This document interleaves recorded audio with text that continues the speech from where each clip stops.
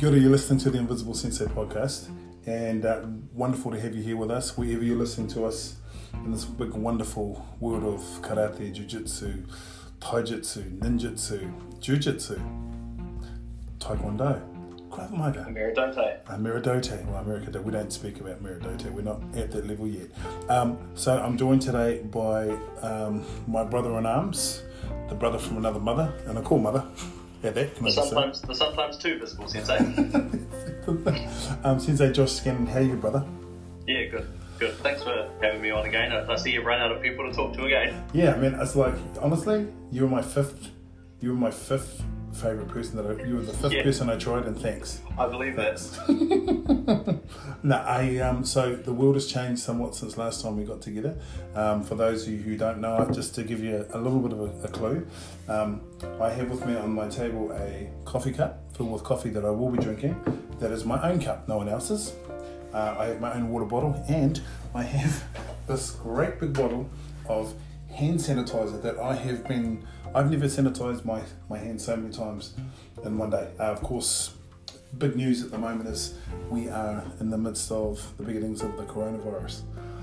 So I thought I'd get Sensei Josh on. We'll talk about a number of things. I don't want to dwell too much on it because I think we're all aware of what's going on, just to get some thoughts on it. I put out the podcast prior to this, is called Corona Kumite.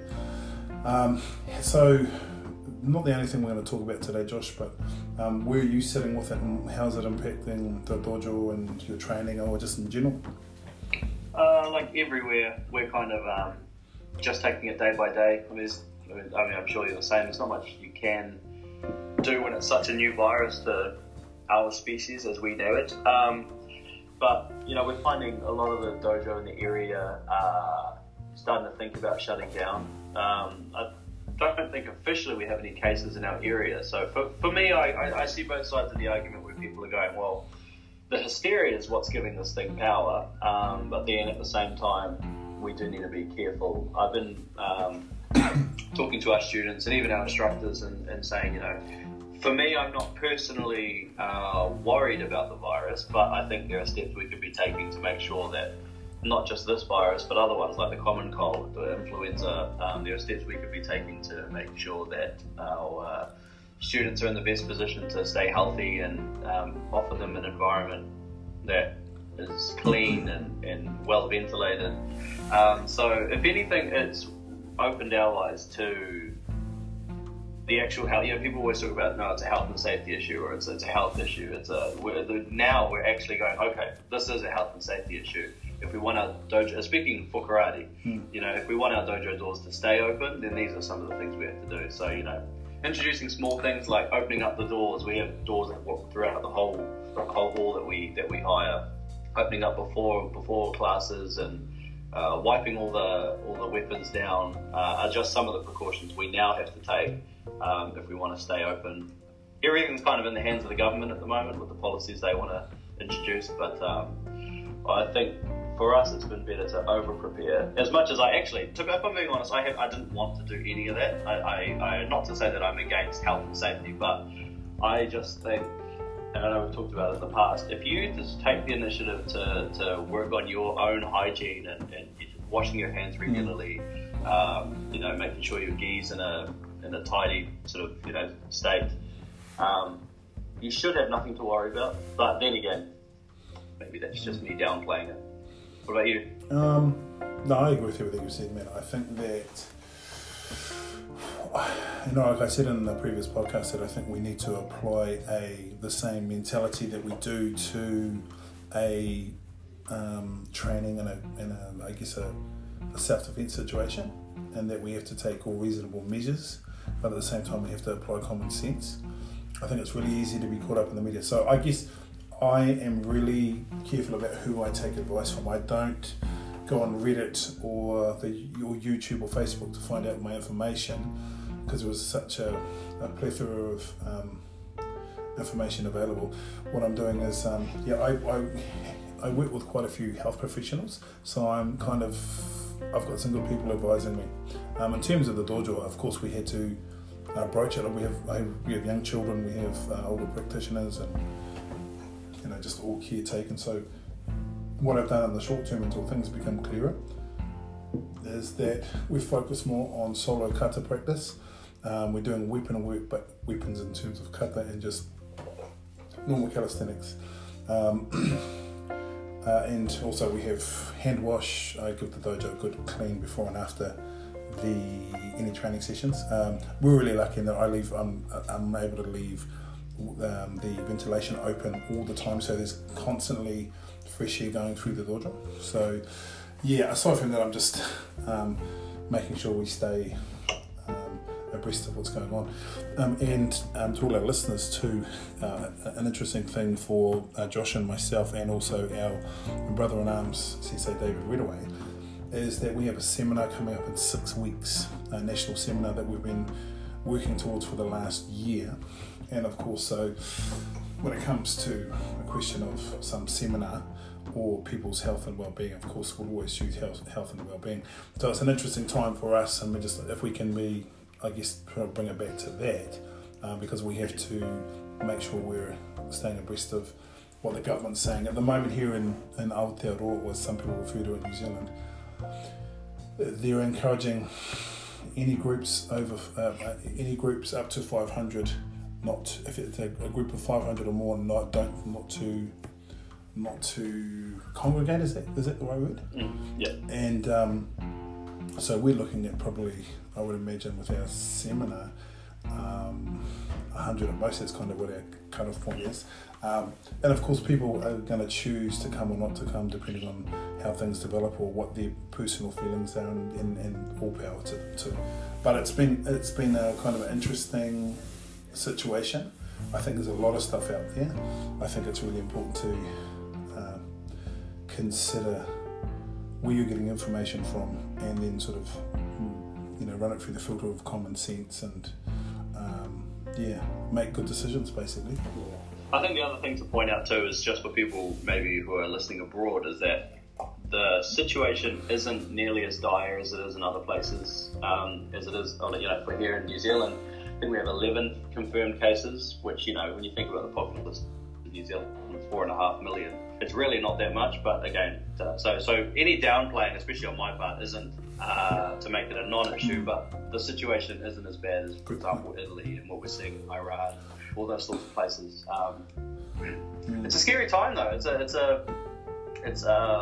regardless of your thoughts on it, it's something that certainly in mine or your lifetime has never cropped up before, in the sense that not just karate and martial arts, but it's impacting the markets, and it's impacting job security, all that sort of thing. So outside of the martial arts spectrum, it's a really scary time. I teach kickboxing as for a career here in Hamilton, and even now I'm not at work because the owners of the gym are talking about long-term plans and what we're going to do to keep the place open if we can at all. So again, it rests in the hands of the government on what their regulations are going to be about little things like schools, gyms, workplaces. It's a really bizarre time, and I don't think it's too drastic to say in human history. I don't think we've in a few generations ever experienced anything like this, where something that can seem so small as the coronavirus has really shut the world down. And better news, the world is healing itself because we're not ripping it apart by pollution, because we're not allowed outside anymore. That's a good point. I think there was a real valid point you brought up to it in the initial part of it, quarter of a bro, and that we're very lucky that we live in a first world country. And so, in no way, shape or form are we seeking to sort of diminish the impact upon families, upon communities, countries. I mean, and the deaths are terrible, So, probably as a little bit of a disclaimer, we're not seeking to, well, I know I'm speaking with Josh as well, I'm just taking the liberty. We're not trying to minimalise the seriousness of the situation. I guess the thing is, it's something that we have to consider, and it's having impact on our economic situation, I guess on so many levels. But look, if you're listening to this, guys, and you know the story, and you will follow your own conscience, and I hope you're seeking good advice. But I don't want to dwell too much on this, if we may. One of the things that I'm encouraging all our karate and martial arts friends around the country and around the world to do is to reach out to each other via this means. Do some online stuff. Take this opportunity to research. Get on YouTube. Get inspired, but keep training. I think it would be dangerous. I think for me, I know, well, I'll speak for myself. Karate is a part of my health, my mental health, my physical health, and I think that the context of my training may change, but I do want to keep training because I think also anything that you're doing which encourages a healthy outlook and makes you fitter, makes you more ready and able, I think is a good thing. So unless of course there's extenuating circumstances, I really encourage people to take this as to make the best out of the situation and to really start reaching out to each other. Break a few boundaries. You know, like get over your style bias and call, you know. Yeah, and break a few bones. Don't be scared to. Break a few bones. Yes. I've been wondering why I've been losing students. I think I've just put my finger on one. So let me just say that the views expressed by Sensei Josh Scandon are not necessarily those of Tuati. Like I said, sometimes too visible. Okay, so what I'm going to do is I've just come up. I was in the green room prior to this. I was sitting in the green room, and I remember I was sitting in the spa, and I said to what's his name, Gregor, the masseuse, as they were turning the. That was your rider. Mine was terrible. Yeah. I had to make my own cup of tea before this. Yeah, no, that's my green room. You know how it is, man. I don't. I was sitting and I was thinking, what are we going to talk about? And I've just realised what we're going to talk about. We're going to do a bit of personal disclosure, young man. So we're going to talk about how me and you know each other and how we got to know each other and how we've trained and sort of our various situations. So allow me to start if I may. So Josh's sensei or Shihan or Kyoshi is Shihan Warren Smith, who runs the Shinjukai Dojo in Hamilton here in New Zealand. And I ran into a student, Tony, Big Tony, in a social situation, and I was looking for a dojo to train. I just kind of moved to Hamilton. I didn't really know the landscape too well, and he just talked about the Shinjukai Dojo, and I went along, and it's really funny because it was actually Josh's father who encouraged me to stay. I remember going along to the school hall where they were doing it. What was the name of that school hall? Woodstock School Hall. Not Woodstock, the rock festival. No, we're not talking that long ago. Respect to Jimi Hendrix. God bless you. But I went along, and Josh's dad was sitting there, one of these spectators, and I just walked in and I watched Shihan Wong putting the students through their paces, and I was kind of sitting there in the back, and your dad, one of my closest mates, Rick, came up to me, just started talking and just made me feel really welcome. And then of course I got to meet Shihan, and I had trained. I was a kurobi before I started, but I just remember my first impression was just watching and going, man, this is as good as training I've seen in Okinawa or Japan. And there was just something really, I don't know, there was something really, I want to say magical, but just something really real and authentic about Shihan Warren, and he just came up and started talking to me. And for me, my training with the Shinjukai started there. Josh at the time, Josh, how old are you? 22, 23? 20. I can be 22 if you want. Okay. 23. 23. So Josh is 23. I'm 48. So it gives you an idea of the massive age difference. Although people do say I look like his younger brother. No, they don't. But I'm so alone. Josh and his older sister Jamie were training at the dojo at the time, and yeah, man. So yeah, what do you remember, if anything? Because I know it was a long time ago. Josh started training when you were 5. Yeah, 5, 6. I people are going to listen to us and go, yeah, shut up, you're not that old. But I'm now at an age where I'll take the younger years. You're 21, right? Yeah, of course, definitely. I don't think I remember that day, but I remember that week. We were told, so this is Sensei Tuati, he's come to train with us, and as a 5 or 6 year old, I'm looking up at this, what seems to be a 12'2" guy, and just shaking. Anyway, we're doing the sort of just shinza, all that sort of thing. Gian Warren gives us a break, we go and get some water. And Dad had for the last couple of trainings talked about you, and so he kept saying, his name's Sensei Tuati, and he's a really good guy, and I think he just stays around the corner from us, and lovely guy, he's new. Anyway, he goes, hey, I see he's over there sweating up a storm. Take this bottle of water to him. It'll be a nice thing to do. I said, can you? And he's like, no, go take it over. Go take it over to him. Then it got to a point where they go take it over to him. So I'm sitting here, the water's shaking out of the bottle, and I was like, this is Sensei, here. And I just put the bottle down and ran away. That was my first. Yeah, I remember that though. I remember that. And no, it was the beginning of the end, as I like to refer to it. Yeah. One of the things, my impressions of coming to the Shinjuku right-off were just so Josh and I are both Māori. Shihan Warren, or Kyoshi Warren, is Māori.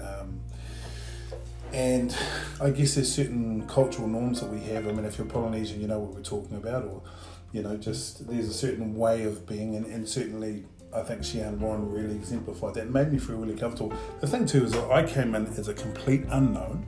Shihan Warren had never met me, had no reason to allow me to be in the dojo, let alone wear a black belt. He was just like, wear what you've got and jump in the lineup, and it was the start of a really amazing journey for me personally, because Shihan Warren, later on my daughter is Shihan Warren's, my daughter's mother is Shihan Warren's niece. So he's not only a great instructor and a great person, but he's also family. So I can't get away from him. Who beat me up? But what was really cool about it, man, it was the people that were around the dojo too. I mean, I'm thinking about, you like yourself, your mother, your father. Just there was a massive family group around the dojo, and it was the first dojo that I went to where that was really in evidence. Prior to that, to be honest, I trained a lot in situations where I didn't actually like the people I was training with or by, and that could have been just my young arrogance. But it was one of those things, and it was really cool, and I just sort of felt at home right away, and Shihan Warren was really cool. I just remember you being this little kid, this little boy, who just trained his ass off. Still am, by the way. Well, in relation to me, dear. Back it off.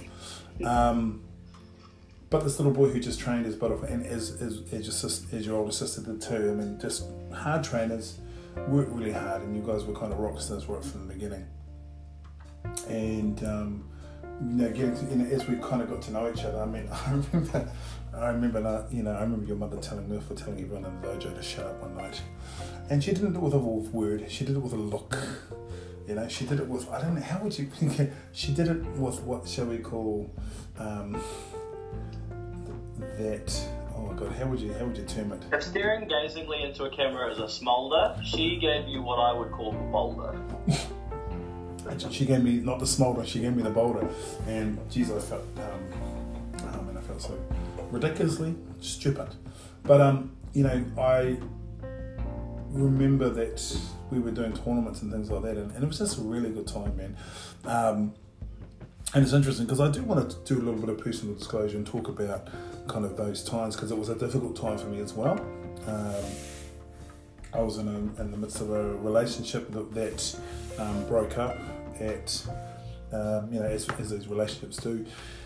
That was a real difficult time. It was a dark time, and I think at that time karate and particularly the Shinjuku family were a huge part of me continuing on and getting some degree of healing. That was a few years in the making, but I just remember things. These are the things I remember. I remember you guys throwing me a birthday party. I'd never had a birthday party before. Just down the gardens one day, Shihan Warren, and just threw me a birthday party. It was just KFC sitting down at the lake, but it was just so special. I think going around and meeting Bunty and Warren and then becoming, like uncles to us. It was so amazing. I think watching you and Jamie just improve, and then and then you guys come around to my house, which was just around the corner of yours, and us training together, and actually you not being so frightened of me was really cool. Actually, after a while, I think you were slapping my big bald head. But yeah, I mean, it's really, and it was cool because at a certain point, I think we all started to realise what was possible if you kept going. I mean, and it's funny because did we work it out, it was 12 years? Yeah, 12, yeah, I think so. So I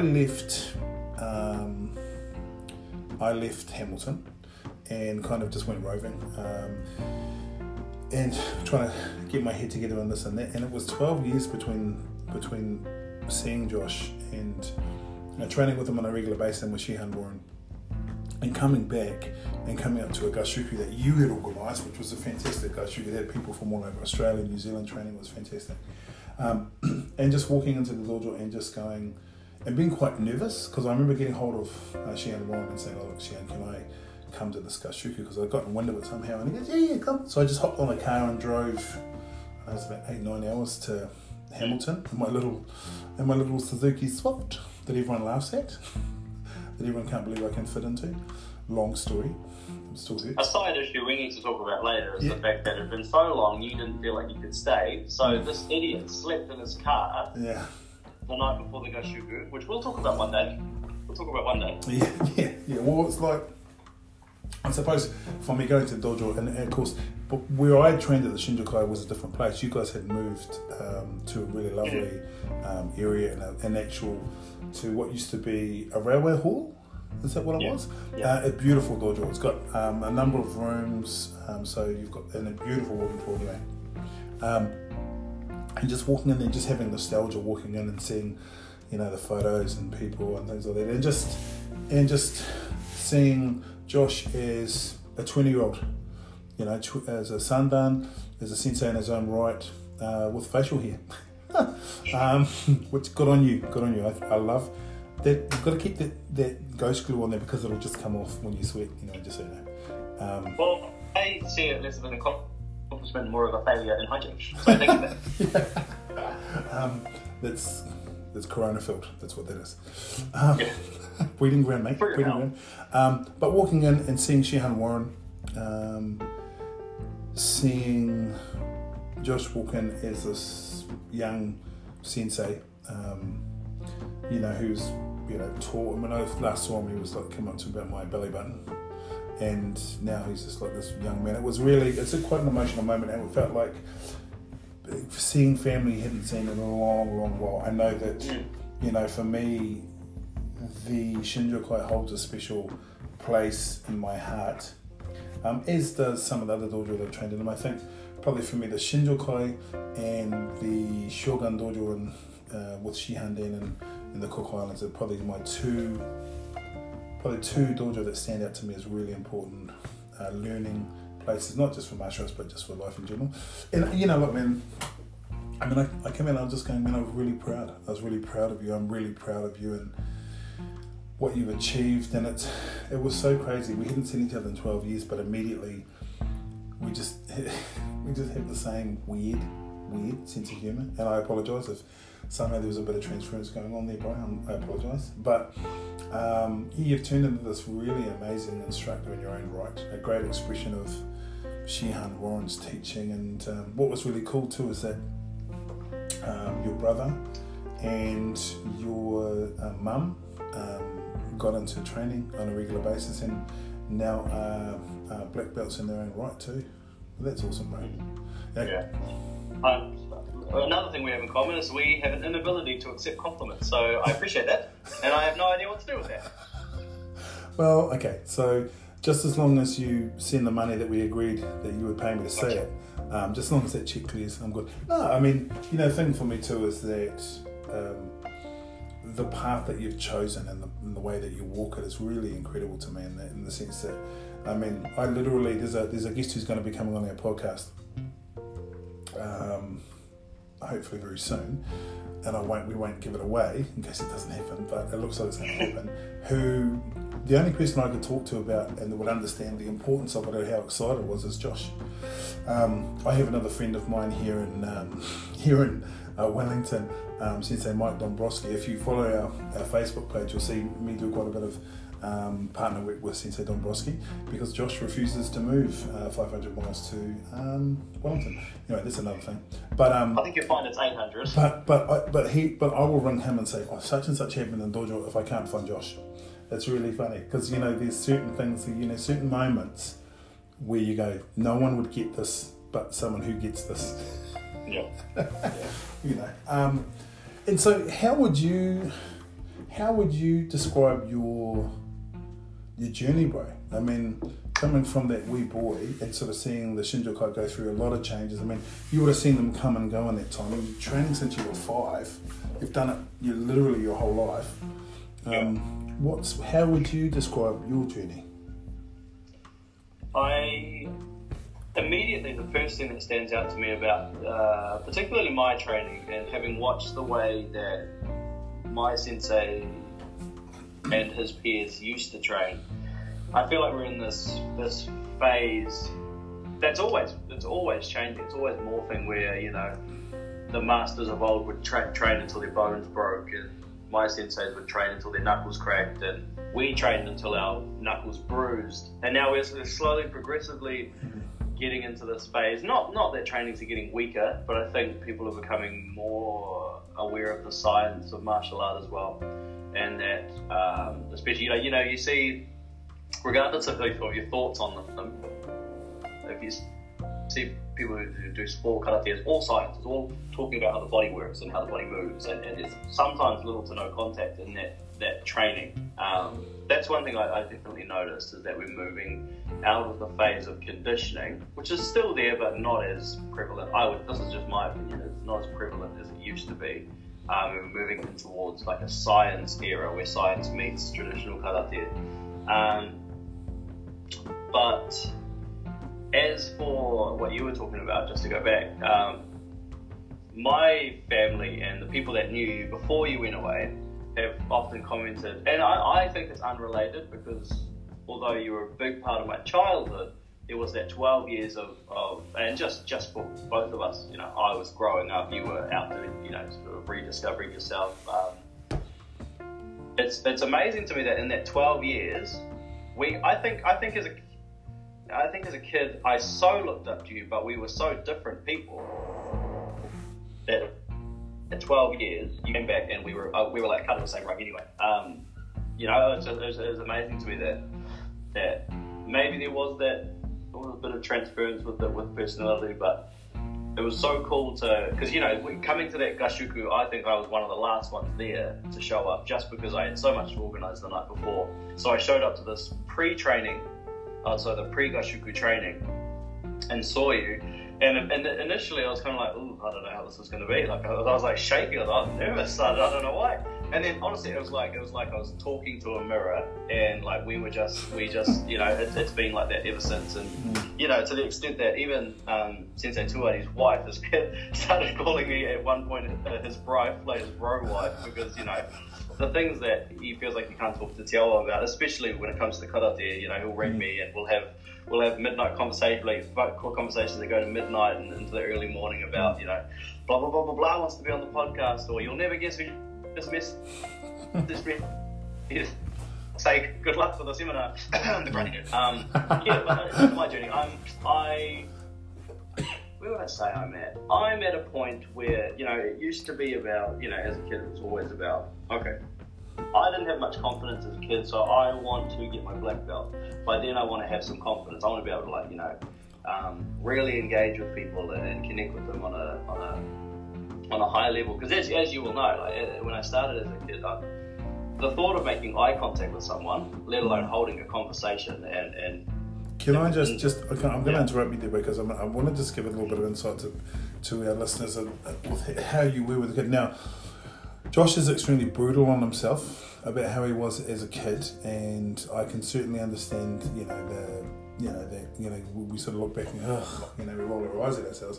But Josh was a very, very, I would say, a hard-on sleeve, very lovely, very sensitive kid, very close to his parents and very loving and things like that. I mean, I guess I could relate to that because I was very similar. And almost, you look back and go, I might have been a little bit too sensitive. I thought, for me, bro, you grew up in a very supportive family, from what I could see. Just really close to your family, and I don't think it was an issue of just shyness. And in our language, you call it whakama. So to be whakama means that you just don't like to make a noise. When you got to know you were just like a normal bouncy kid, but initially you were very quiet and kind of reserved. I guess like most little kids trying to suss out the situation. So I'm gonna not let you do that thing you do as always going about how kind of wimpy and so on. If I had been allowed to finish my point, here was my problem. All kids to some extent have a capacity to be shy. I spent every training for the first 3 years trying not to vomit before every training. That's how. Wow. New point. I was that nervous of social settings and it's not like a social awkward. I was petrified of it. Like my parents will vouch for the fact that they used to have to try and pay me to go to people's birthday parties, and it was just that scared to use a brutal word, that scared the shit out of me, being just having to interact with people. So there was an element of like I was just straight up scared. Maybe not 3 years, probably the first year I would, and my parents will vouch for this. I'm sitting in the car like trying not to vomit because I'm just so scared of what we're going to do that night. Not even that the contact was that good, that bad. Not that the trainings were that hard. It's just I don't know what it was. So I said by the time I get to black belt, which turned out to be bloody a long 8 years. Even halfway at that point, I was absolutely fine in social settings. So in terms of journey, it's given me the confidence to, like as a kid, the thought of doing this and sitting down with a respected sensei who's turned out to be one of my peers, would never even dreamed of it. But but sorry, that wasn't really the point of what I was talking about. It's like the confidence it's given me, and it's just progressively increasing. I hope not to a point of arrogance, but I'm now at a point where that I would never have even dreamed of being at, where I get to sit back and watch my students progress, and you get to see the lights switching on in them that, to be honest, Xian Warren and yourself helped switch on in me. So to kind of be in a position now where I'm sort of carrying the torch that was being lit for me, and see that light go on in others is something that I'm really, really enjoying at the moment. Am I going on or? No, not at all. I think it used, like last year I was getting to a point, until the seminar I was getting to a point where I was like, well, this is just boring. I mean, you're doing the same things. I understand training for longevity, but I just don't know if I have found that thing that keeps me going. And until then, to be honest, I was looking at, well, what do I need to do to keep me interested? Rather than look at, well, what are the students need that will keep me busy enough to be interested? And that's totally changed my whole outlook on karate, is that you reach a point as a sensei, or even as a black belt, that it's not about you anymore. You do things you do everything you can in your power to advance the interest of your students. And when they're doing well, you're doing well. So that's kind of where I'm at this point. It's been a really good year for something that's been such a hectic year. We're only 3 months deep and we've got coronavirus. We've had, important figures in the martial arts and in the, celebrity, I'm using the bunny ears here, celebrity culture passing away and all that sort of thing. Where would you say you're at in your journey? Again, I'm using inverted commas here.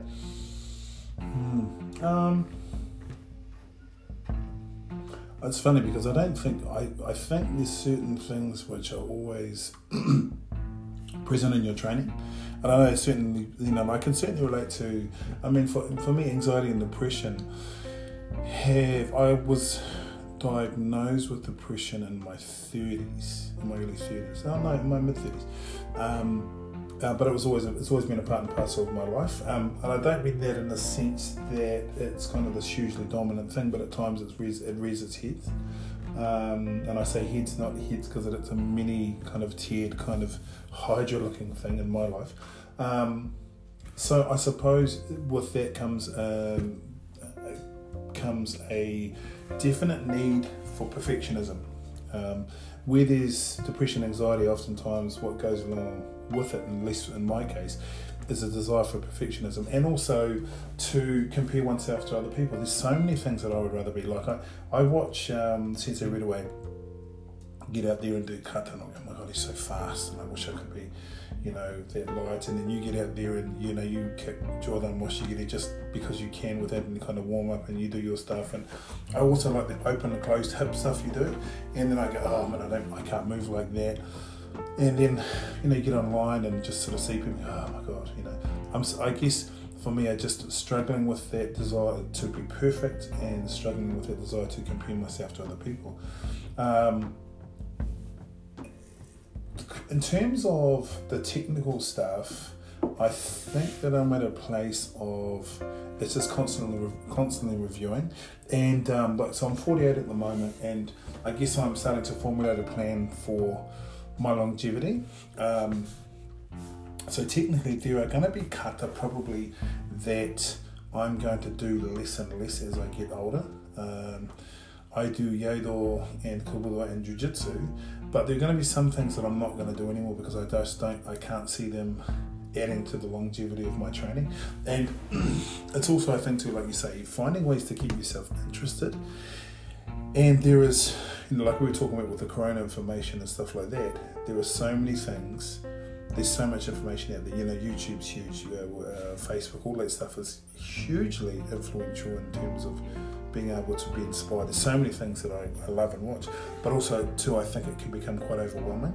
I don't know, for me, I guess where I want to be and where I'm at is I just want to train with people that I enjoy. Like, just doing this podcast, I've met so many cool people. I mean, the people who spring to mind, my mate Brumi Sensei over there in Cairns, Rudolph, our brother Rudolph Valentino, which is obviously a pseudonym, brother over there, all of the Cairns karate family that I've yet to meet, Jeff McDonald's Shihan up there in Brunswick, Carl Zane McCall, my brother in Hackett, Dave Jackson, who's up there on Vancouver Island, and my mates Rob Traylor and all the bros in the UK.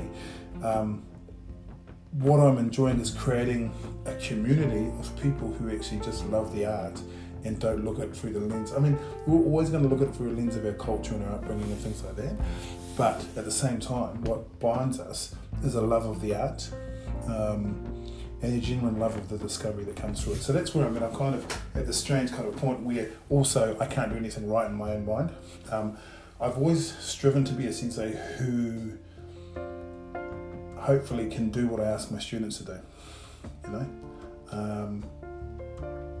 and yeah, at times I kind of, I sort of doubt myself. Like the other night we were doing kata, and we were doing, what kata were we doing? We were going through Gekisai Daini, and I realised there's a certain part towards the end where there's a sort of a Suryashi slide as you come back, they come into the Haito and then come into the Moshuke.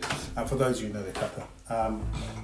And I realised that when I taught my students those last 4 techniques, I've got a bad left knee, so it limits my movement in Neko Ashidashi and cat stance, and it also limited my ability to do the stance properly. So what my students have done is I've taught them to do it like me, wrongly, because of an injury, and they've kind of done it in that way because they've trusted me. Obviously, the fools.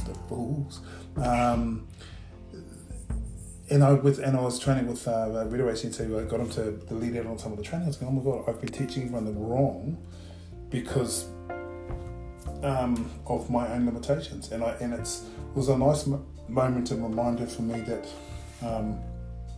it's okay to not get it right and to be able to go, oh yeah, I've had it wrong. And just that's okay.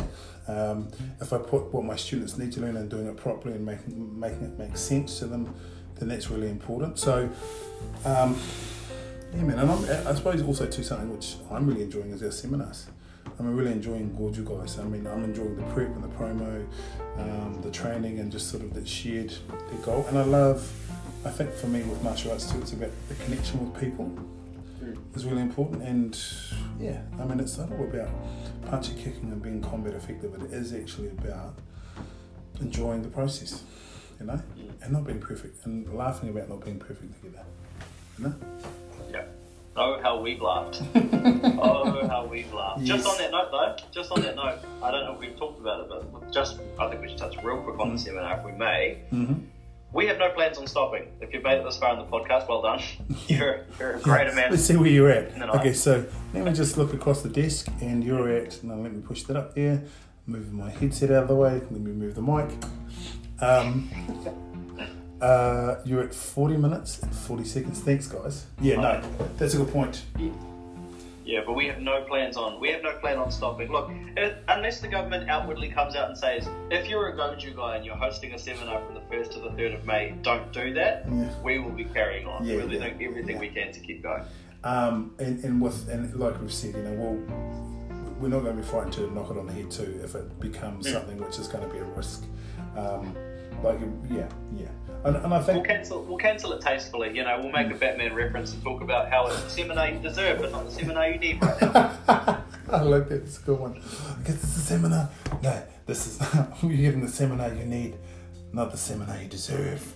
Because we do it in the Batman voice. I'm Batman. Yeah. I'm Batman. We're gonna run, but not because we deserve it, but because we can take it. Do you know, you have to say... Look, if you decide based on that reference alone that you don't want to come, that's totally fine. I understand. If I wasn't one of the hosts, I wouldn't come either. No, you will notice in a lot of our stuff too, our material for the Goju guys... No, it's turning into an infomercial for Goju guys. But wait, let's talk to this gentleman who I've never met before about Goju guys. Excuse me, sir. They're out there on the street. You went to Goju guys last year. How's it affected your life? Well, let's... I can't even keep going with that. Okay, you do it to me. I'll do it. You go. Hey, strange man. That looks exactly like Sensei Tuhari. How did you find the seminar last year? Oh, it's made me taller. I feel so much lighter.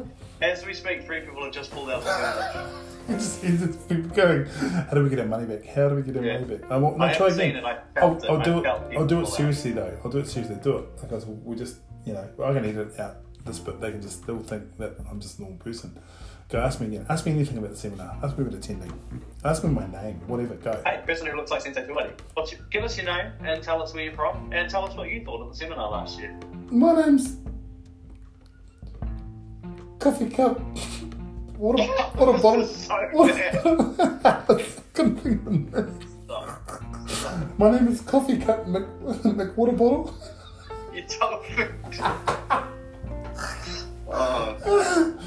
Anyway, what I was going to say is that if you see the promo material that we use, Josh and I are sort of nerds on sci-fi, fantasy and all that sort of stuff, but we make it look good, let's be honest. You wouldn't look at us and don't see us as nerds, but we're total nerds.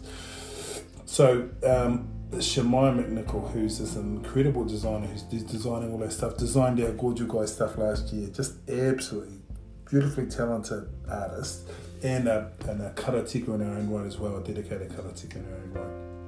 Let's put together some wonderful stuff. So this year we've kind of gone, what's the style, sort of a airbender motif? Would you say? Yeah, Avatar, the last airbender, sort of, nail on the head. Yeah, and last year we went with Samurai Jack. Now the thing is that's one of the things with me and Josh is we know who all that stuff is. I mean, Josh has got an excuse because he's 20. I've got no excuse because I'm always 15. So the younger members of my family look at me like you're an old nerd. So that feels good. So we thought, what's the best way we can get away with doing this stuff? Yeah. Oh, let's do a seminar based around that. Here's an easy breakdown of how the 3 of us work together. I'm the guy that goes, hey, I just saw this thing on TV, this great anime, have you seen this? Tuhari goes, yeah, that's great, we should put it into the seminar. And David goes, what? David goes to what now? David goes, what is this?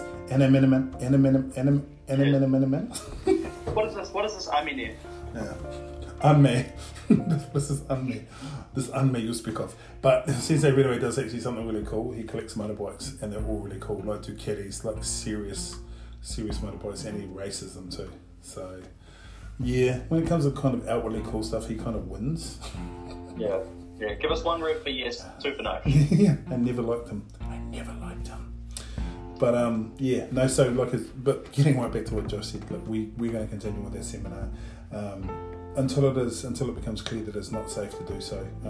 I think at most we're looking at limiting it to 100 people, and we're just going to have some fun, and yeah, we're going to get down and just enjoy. I mean, for me, one of the real attractions too is not only the quality of the training and the people that we meet, but also the social interaction as well.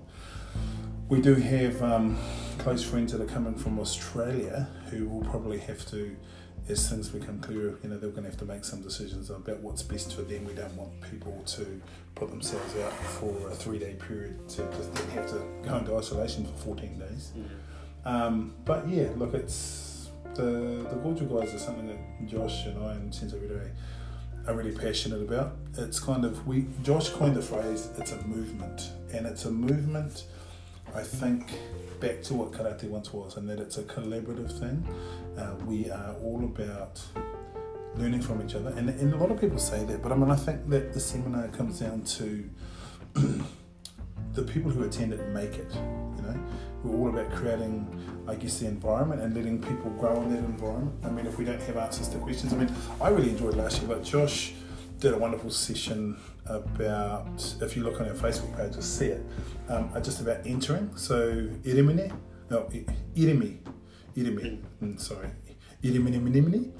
sorry, I apologize to any Japanese listeners. With a knick-knack, paddywhack, irimini. But just entering stuff, the open closed hips, just the focus of power, and just looking at different transitions. Sensei Rap taught some fantastic Renzoku Kurite, and I did weapon work and some empty hand stuff. I didn't remember, was it that patty cake game sort of thing? I can't remember what I thought. It wasn't that memorable, but it's really fun to see those aha moments happen on people's faces, and we're all in the same. We're creating a platform where we're all in the same, I guess, starting at the same place. Josh and I get really nervous. We talk about anxiousness before. Josh and I are very animated at the best of times. We're always joking around and being idiots. And when we're not, people say, oh, when we're in the dojo, we've got the sensei face on. Yeah. But outside of it, we're complete clowns. But before the seminar, we were in the morning, we were there, we were getting our gears and everything together, go down and open up the dojo, and we were like going, we actually knew how many people were going to be there, but we were still going, maybe people won't come, maybe no one's going to come. And we usually talk a lot, and we didn't say a thing to each other because we were too busy having anxiety attacks on the way to the dojo. Well, we have this thing where, we're the same, we're the same goofy couple of people until we put our gis on. Then we become completely different people. We become sensei. We're serious, But on the way to training, we've always, if anyone that knows us, I'll say one thing. Yeah. Tuari will take it and just run with it, and we end up way past the point where it's funny. So left of field, only us find it funny because we know we've killed the joke and we're prepared to take it even further. Well, on the way to the seminar, you remember we grabbed our keys, we jumped in the car, and we just nothing the whole way, which is so unlike us. We were so nervous, and then before, it's funny, as that seminar was getting started, there's about 50, 60 people waiting, literally just waiting for our beck and call for the seminar to start. We're by the kamiza going, is it too late? Is it too late to pull out? If we just disappeared, would David, do you think David, genuinely, people will listen to this and laugh, but we're genuinely going, I don't know, what have we done? And then David called for it to start, and then just typical Tuari and Josh, game face, sensei mode, let's go. Yeah. Well, I think David also, Sensei Rap gave a good piece of advice to both of us. He just be you. You'll be fine. Just be you. Which is, I think, if you're teaching a seminar and things like that, I think sometimes it's possible to hold on too tight. If you're teaching a seminar, One, you've got to realise that in the beginning that there's going to be haters, and we certainly had our share of haters. We learned a lot of lessons last year just in the journey too, and in the journey from last year to this year. There's been a lot of drama, not from us, but towards us. And let me tell you, when we get some notoriety, you're getting called out. Why are you on now? Yeah, and but at the same time, it creates resilience, and I think that seminars, the thing about Gashuku and things like that's the way forward, to invite people to train with each other and actually don't tell, show. You know, like actually make honest an honest attempt to exchange. I mean, look, I know that particular strategy at times has backfired because I've had some clowns. Some people going, yeah, maybe not, yeah. How to put this? The guy's standing at the front going, okay, so what we're going to do is I'm going to attack you using only my spirit and the colour puce. Okay, is there like a kata for that? Or, you know, so we've had that, but then you've seen these amazing people, amazing practitioners. I know we've had Sensei Phil from formerly of Kuru Chinade come down and take some wonderful seminars, and I've made some really good friends. The point of a seminar, I think, is to get to know people and to create opportunities for people to actually interact and learn from each other. Do you reckon, bro? Yeah, definitely. I found it, sorry, just to cut back a little bit, I found it interesting that the people who messaged in, you know, not to get into it, because I don't like to give them too much airtime, but the people that messaged you saying, well, who are we to do a seminar, are ironically the same people that would love people to come to their seminar and talk about how open they want to be about styles exchanging, but only on their terms. You know, so these were the people messaging saying, you know, you go to their Facebook page and they always say, you know, come to the seminar because we're all about being open, and then they're more than happy to message us and say, who are we to host a seminar where you're trying, like, what's your agenda because you're trying to be too open. I just found it really interesting that it kind of raised for the first time for me that there are people out there who talk about being open, and then they have this hidden agenda. So I at that point understood why some people messaged going, well, what's your agenda? What are you guys trying to get out of this? We said, no, for the first time, you know, in terms of the people holding seminars, we don't want anything. We want you to come and exchange. If you don't like us, come to the seminar and hopefully we prove you wrong. Yeah. If you do like us, come to the seminar because you're going to be really, really surprised at what we But yeah, it's more about just getting people in and just exchanging, like you said. You know, the masters of old would always get together and exchange and criticise each other in a complimentary way. I mean, like backstabbing people on the way home in the car, like what you mean. You've got it exactly right. It's fantastic. I want to keep that tradition. That's a great tradition. But you know, they'd get together and they'd exchange and they'd improve upon their style based on criticisms that were constructive. And then we kind of entered it as a martial art. We entered this phase where people go, no, you're not to train with. Because they're no good for our style. You're not to train with these people because they're no good for our agenda. We want to move it back to a point where we go, we're not even here to criticise you, but let's get this exchange going because we hopefully have stuff to offer you, but we know you've got stuff to offer us as well. Let's just see it. Yeah. Entering into the interaction with an actual genuine desire. I mean, we're at 53, bro. So I'll hand it back to you to finish off with them. And I think that people who ask what your agenda is and find it hard to understand that we don't have an agenda other than training. I think what it comes down to is they're coming from an agenda-based kind of background where there's always an angle or there's always a reason or this and that. I mean, I just genuinely want to be inspired by what other people are doing. We've got some wonderful people at this stage coming. We've got our brother Jesse Puata, who's coming from New Plymouth, who's a former world Brazilian Jiu-Jitsu champion. He's been to Korea fighting in the Hapkido style. That guy goes to open mat and he teaches one of the best MMA and Jiu-Jitsu facilities in the country that he has created from the ground up. We've got people like Sensei Murray Simpson, he's been a real support to us doing this stuff. Shihan Senin, who's coming, who is a phenomenal martial artist, and gosh, my God, he can move fast and hit hard. We've got some great people coming, and just looking forward to the opportunity to catch up with them, and the people who went there last year, the people who at the stage are still coming, to give them space to do some teaching themselves. So we open it up and let people train with who they want to train with, and we round robin it. So we're very lucky in that sense, and I'm looking forward to it. At this stage, it's all go. But yeah. Closing thoughts, bro.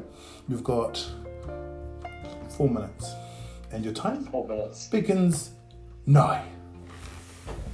So let me take you back to 1996, April 7th. No, I don't know if you had a name for the podcast, but this has definitely been a nice catch up, because Sensei Tuati and I catch up almost every day. But with him being so busy with work, and I've kind of got my own stuff going on with the dojo and work, it can sometimes be hard to find a moment to catch up. So to do it publicly in front of the nation is great. We've got upwards of 9 listeners. Yeah, well, yeah, true. I'm 8 of them. For people that always, one of the things I've gotten a lot lately is, so how did this seminar come up first, or what was the inspiration behind the seminar? And I always tell them, had that conversation between the three of us about, we'd all just gone to a seminar that we were kind of each, different seminar each, and we were a bit disappointed with this or that. We really enjoyed this, but they think they spent a bit too much time on that. And we kind of said, well, why don't we make a seminar that we would have loved to go to and have gone to, as kids? It had that child element in that. It brought out the excitement in you, but also that adult element of technically sound and all that sort of thing. Not to say that we have all the answers, because that'd be an absolute lie. But I think the origin of the seminar goes back to when we met. I think I don't want to get too gushy, but I think even then we were in the stages of building to this. I think if we hadn't had that time away from each other to come back and realise actually just how similar we are, I think it all leads to things like that. So the origin of the seminar wasn't just that conversation. It's how even not first meeting. Mine and David's was quite recent actually. This is just for people that didn't know. I didn't know David from a bar, so so Tuati came to me and said, "Hey, we'll do with this seminar." Oh, well, no, before it was even an idea, he said, "Hey, I've got this friend, Sensei Rap, I think you'll really like him. We're going to get together and have a training." And it was at that training we talked about doing the seminar. So I'd met him once or twice before we decided. And through the seminar, I think as a trio, we're kind of inseparable at the moment. Anyone that's messaged me saying, "Oh, I like yours and David's stuff, but Tuati's stuff was a bit blah blah blah," or the opposite, I like Tuati's and David's stuff, but Josh's was a bit, we all have each other's back with what I'm saying. And I think it's important as we come up to minute 58. Sorry to cut you off there, bro. No, that's perfect. That's where I was going to leave it. Hey, bro, I'm looking forward to it. Let's do more of these. Let's make it our podcast rather than mine. Hey, guys, holla, check out our Facebook page. Stay safe. Do what you need to in this current situation with the corona. Thanks, bro. It's always choice to catch up, man. I'm looking forward to doing some more. Thanks so much. Sorry for the cut in there, bro. That's all good. Yeah. Cheers for listening, all 9 of you. Yeah, and thanks for 7 of them being you and 2 of them being me. All right. Thanks.